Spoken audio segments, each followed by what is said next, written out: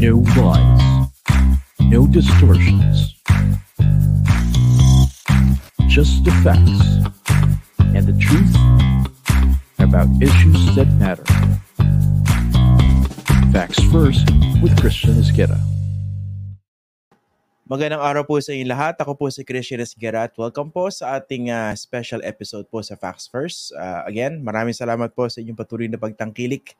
Amin po ako, recorded po yung ating interview ngayon pero ginagawa natin siya ngayon mga alas 3 ng hapon.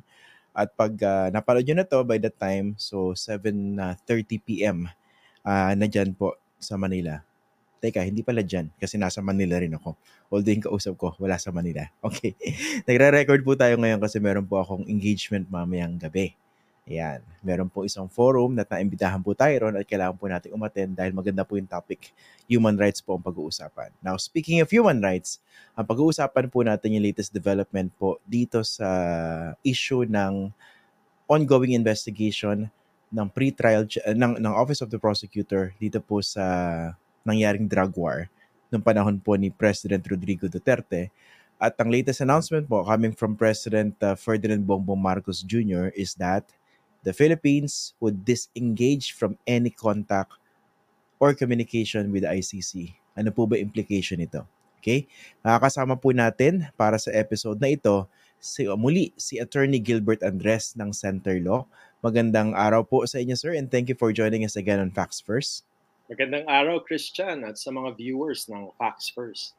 Okay. Sir, ano po bang basa nyo rito? Ano po ba implication nito? Itong announcement ni President Marcos na kumbaga hindi na makikipag-usap, makikipag-contact sa ICC. Ang konteksto nito dahil ni-reject ng ICC yung appeal ng Philippine government na hindi na wag na ipagpatuloy daw yung ongoing formal investigation. Well, first and foremost, this is unfortunate, because it means that the Philippines will not engage with the international justice system exemplified by the ICC. Secondly, just to be very precise, actually hindi pa na-deny ng ICC Appeals Chamber yung appeal. What was denied was the application for suspensive effect on the decision. Meaning to say, i-suspend. The Philippines was asking to suspend the impugned decision kasi ang impugned decision is to reopen the investigation. Okay. May isang layer pa, in short. May isang layer pa. May isang layer pa. So, hindi pa outright na deny. Yung request for suspensive effect. Now, in the domestic proceedings, ang analogy dyan ay parang TRO or preliminary injunction. So, yun yung na-deny ng appeals chamber. So, dapat mag-participate pa yung Philippines, di ba? Para namang mag-engage siya sa international justice system exemplified by the ICC. Pero pag sinabi bang disengage, ano ba yung implication nito? Ano ba talaga ibig sabihin nito? Kasi for instance, ito may mga nadinig akong ganitong argument. Nung nag-announce si dating Pangulong Rodrigo Duterte na ipo-pull out na yung Pilipinas unilaterally from the ICC, from the Rome Statute in 2018, of course, it took effect in 2019. Ang argument ng iba, ayaw mo na pala . So, dapat kahit anong sagot, wala na. 'Di ba? Pero bakit nakikipag-communicate pa rin?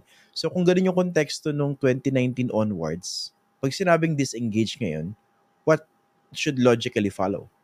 Well, it logically follows that, number one, in essence, the Philippines is actually abandoning its appeal. That's really the practical effect of it. Because meaning to say, it will not anymore go through the process of pursuing its appeal. Yun. Number two, whatever will be the decision of the appeals chamber on the appeal of the Philippines, the Philippines will not anymore participate. So, wala na ngayong participation ng Philippines. So, eventually, it's effectively abandoning its appeal. Pero kung sakaling mag-progress yung proseso sa ICC, ibig sabihin, tuloy-tuloy investigation, tapos eventually magpalabas ang summons or even arrest warrant. Pag sinabi bang disengage, as in wala silang mapapala sa Pilipinas, wala na silang mapapalang kahit anong response or action. Ganun po ba ibig sabihin nun? Ganun ang ibig sabihin nun. Kasi consistent naman na sinasabi ng Philippines that it will not actually cooperate with any investigation. So, mukhang President Marcos is just giving a declaration that is actually consistent with that position of the Philippine government, even as far as the administration of Mr. Duterte. Pero bakit sumasagot pa rin? I think sumasagot na sila because I think there are also sectors in the Marcos administration that want to really exhaust the legal remedies available to the Philippines. Now, let's be precise. These are legal remedies that are being invoked by the Philippine state, but not by any accused, because insofar as the investigation is concerned, wala pa naman pong accused. So, yun, in-exhaust nila yung legal remedies. But actually, in international law, it doesn't mean if you assail the jurisdiction, it doesn't mean if you participate in the legal remedies and in the proceedings, does it mean that you recognize the jurisdiction? Okay, kasi may mga pilosopo ko nadidinig kung ayaw nyo pala mag-participate, dapat dead ma yan altogether. So, ibig sabihin, hindi porke sumagot ka through official channels, that's not abandoning whatever position you already took, which was not to recognize jurisdiction. In fact, the Philippines is reiterating it. Kasi even sa appeals brief ng Philippines, it's still reiterating that the ICC allegedly has no jurisdiction. Although it's very clear that the ICC has jurisdiction. Kasi titingnan mo lang naman yung time frame. Titingnan mo lang naman yung subject matter. Tsaka, nakalimutan ko yung number ng article sa Rome Statute. Bandang dulo yun diba, sa last page 127, I think. 27, yes. Oo, na miski umalis na yung isang state, meron pa rin silang obligation to cooperate at covered pa rin yung mga nangyaring krimen, allegedly, during the period na member pa sila ng Rome Statute at ICC, di ba? Yes, tama ka dyan, Christian. In fact, that's the residual obligation of any state, whether or not it withdrew. Kahit nag-withdraw siya, may residual, may naiwan pa rin mga obligasyon sa ICC, and one of which is to actually cooperate with the ICC. Ito naman, sir, may related development din.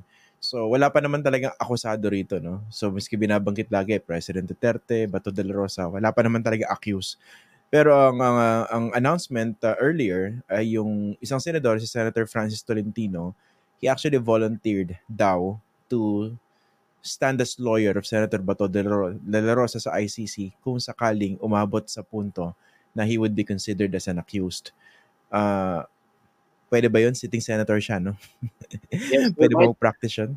Yes, that's a good point. There might potentially be a violation of the Constitution because, in fact, in Article 7, Section 14, the Constitution provides that no senator or member of the House of Representatives may personally appear as counsel before any court of justice.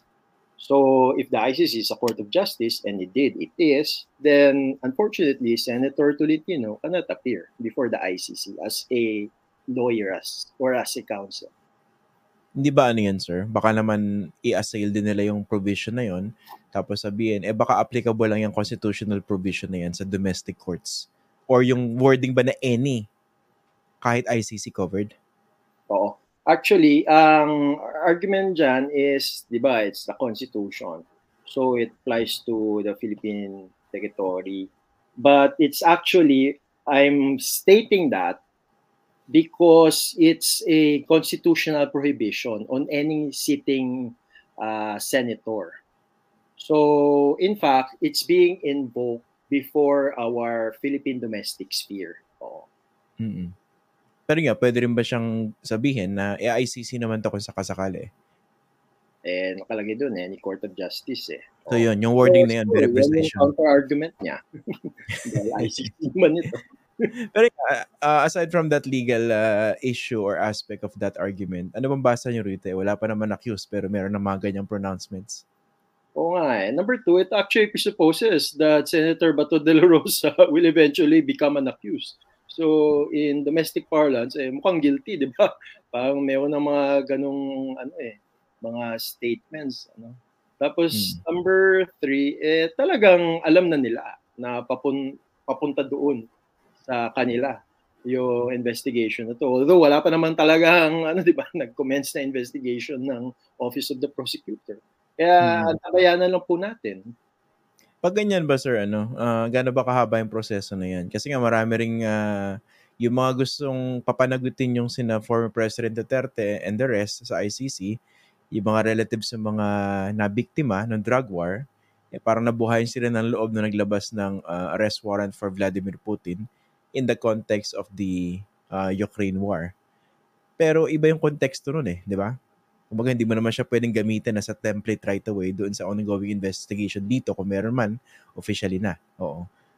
Meron bang implication talaga yun na pwedeng mapabilis din yung dito? Well, okay. These are really my frank assessment. Because the problem, if you try to compare and contrast it with the Ukraine situation, Ukraine is not a state party to the ICC. But at Yes, some so. point, it declared that it is recognizing the Mm. jurisdiction of the ICC. Therefore, practically, it is cooperating. And in fact, it has cooperated with the ICC. When the Office of the Prosecutor actually went on foot on Ukraine territory. So, yun yung difference. May declaration ng cooperation, may intention ng cooperation. At talagang may cooperation yung Ukraine authorities sa Office of the Prosecutor. Ang challenge sa Pilipinas ay sinasabi ng Philippine government, hindi siya makapag-cooperate. In fact, it's threatening to arrest any ICC investigator. So, yun talaga yung pinaka-difference nun. Kaya mukhang mahirap talaga magbigay ng set period, kung ilang years ba to or ilang months. I just want to say na magiging challenging to dahil na-declare ng Philippine government na it will not engage and will not cooperate with the ICC. Mm-mm. Yung ba sinasabing arrest, yung threat of arrest, again, hypothetically, assuming talaga mag-proceed yung mga members ng ICC to do investigation work here at ipina-aresto ng Pilipinas, ano yung magiging implications nun? Well, maraming implications nun. Una, baka maging pareha tayo, member of the international community because these are actually people imbued with authority by an international court system such as the ICC. So baka magiging tayo, pareha state sa international community na nag-aaresto tayo ng mga investigators from the ICC. Mm-mm. Taga lang, sir. Medyo nagloko yung camera ko. Ikakat ko na lang. Recorded naman. Wait lang. Okay, no worries. Teka lang. Nandito lang ako, sir. Don't worry.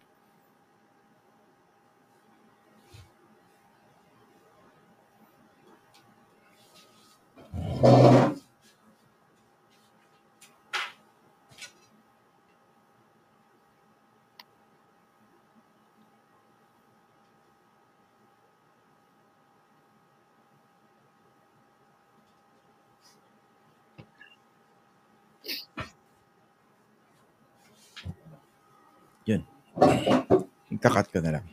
Okay, pero kung sakali ipa-aresto, on what grounds? Well, hindi ko yun maisip Kasi syempre, pag ina-aresto isang tao sa Pilipinas, meaning to say, there was a crime that was committed. So, entering the Philippines to do an investigation because of a crime against humanity or any international crime is definitely not a crime in itself. Mm-hmm. So, magkakaroon ng parang dyan, ng parang question, no? Papa-aresto mo, pero on what grounds? Tapos meron pa implications kayo binabanggit, no? Yes. So it will tarnish our international reputation, especially since the Marcos administration supposedly is ongoing because of a theme of, a redemption. So, paano na yung redemption? Kung in fact, we are actually violating in some sense our international obligations under the ICC Rome Statute. Cooperate the ICC. Okay, puntahan naman natin Attorney Gilbert yung sinasabi ng Marcos administration officials kasi kine-question nila sovereignty, etc., etc. Set aside muna natin yon. Ang focus natin dito yung sinasabi nila, kaya naman daw imbestigahan dito sa Pilipinas at ginagawa na naman daw yon. So, more recently, di ba, may na-convict na police doon sa pagpatay doon sa dalawang binatilyo nung panahon ni President Duterte, yung isa alias Kulot, no? So, yung mga ganyang, kahit manaka-naka yung mga convictions, can that be considered as something that should tell the ICC that the justice system here in the Philippines is working? Na hindi naman unwilling and unable to genuinely prosecute yung ating gobyerno? Oo. No, because number one, ang kailangan test pa rin dyan, does it mirror the investigation that the ICC wants? It does not. Kasi hindi siya yung high-level officers. Kasi crimes against humanity, it's a state policy. So who implemented that state policy? Who actually devised that state policy? So walang high-level officers. Number two, there are certain eh, there are certain portions dun sa authorization ng ICC Trial Chamber na hindi pa yung ginagawa ng Pilipinas. For example, investigation as to the Davao City EJ case, di ba? That happened during November 2011 hanggang March of 2019. Third, wala pang investigation with it when it comes to vigilante-style killings. And in fact, according to NGO estimates, ito yung talagang malaking portion ng EJ under the war on drugs. Kasi somewhere between 15 to 25,000. So, walang investigation as to vigilante-style killings. And number 4, kailangan kasi it's a investigation that will lead to actual prosecution. And that's on crimes against humanity. Yung bang na-convict crimes against humanity? Hindi naman po, di ba? So there's no mirroring of what the investigation that the ICC has authorized to be reopened. So yun yung question doon. Okay. Tapos yung isang masalimuot na issue rito, sinasabi naman nila iba, totoo rin naman, no? Walang police that is actually, wala namang police yung ICC na to actually enforce, let's say, an arrest warrant. Pero nga, hindi naman sinasabi na walang silbi. Kunwari, maglabas ng arrest warrant yung ICC against particular people in the Philippines. Pero ano ba implication nun? Kumbaga, kung hindi man maaresto dahil walang cooperation yung state party dati, which is the Philippines, ano ba implication po na pag naglabas, na kung sakali maglabas ang arrest warrant ng ICC doon sa ilang mga pwedeng maging akusado? Well, unang implication... Time out. Sorry. Naputol ulit ako. I-on ko lang yung camera.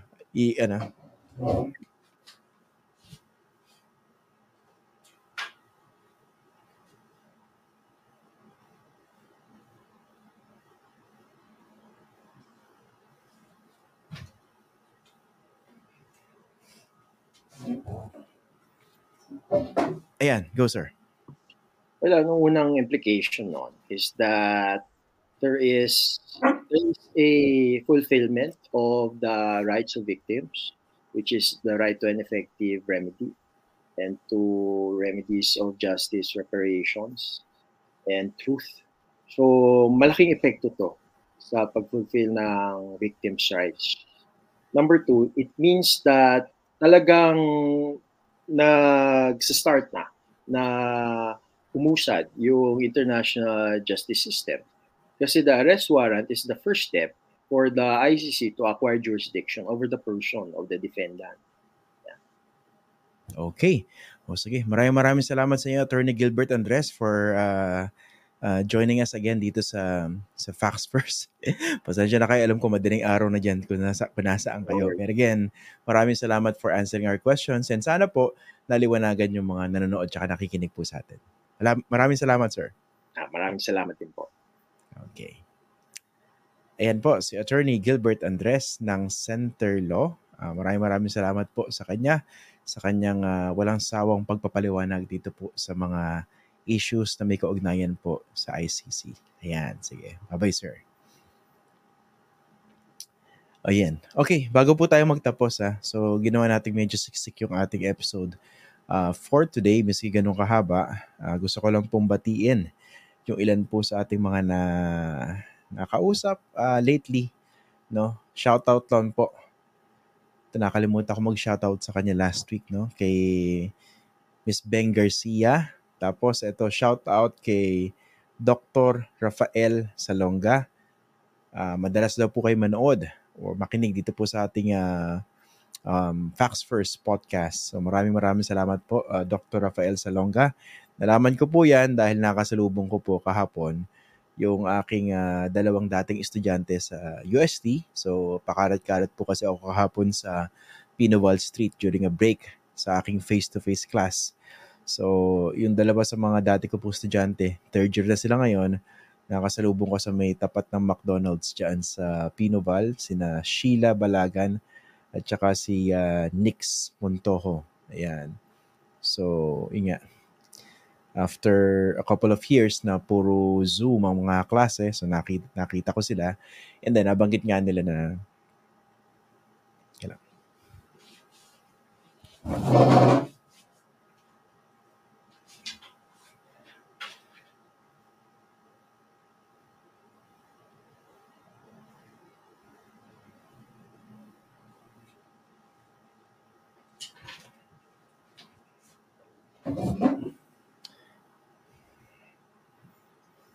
yan, nabanggit nga nila na madalas din silang sumaybay sa ating programa. Again, thank you very much for supporting Facts First. Tapos lastly, so may mga nagtatanong po tungkol sa mga stickers na to. Yan, no? Ganda ng dating, no? May sticker tayo. No holding back. Tapos dito meron tayong sticker, Facts First. Don't worry, ilalatag po natin yung mga paraan kung paano po natin kayo mabibigyan ng hindi ko syempre mabibigyan lahat ng nanonood at subscribers, no? Pero kasi hinahanda ko yan eh. Nagpa-imprenta po kami ng mga stickers na yan. Para ipamigay din doon sa mga patuloy na sumusuporta dito sa ating programa dahil marapit na po tayo mag 1 year, no? Remember April po natin inulunsad itong live episodes ng ating Facts First podcast. And biruin nyo, nakaka 1 year na pala tayo, or almost 1 year na tayo. So in the coming episodes, babanggitin ko po sa inyo kung paano po kayo makakakuha ng stickers. Yan, no holding back. Tapos ito yung Facts First. Ayan. Tapos meron pa isang version yan Truth Bombs. Okay? So maraming salamat po for joining us today. And again, thank you very much po sa inyong patuloy na pagsuporta.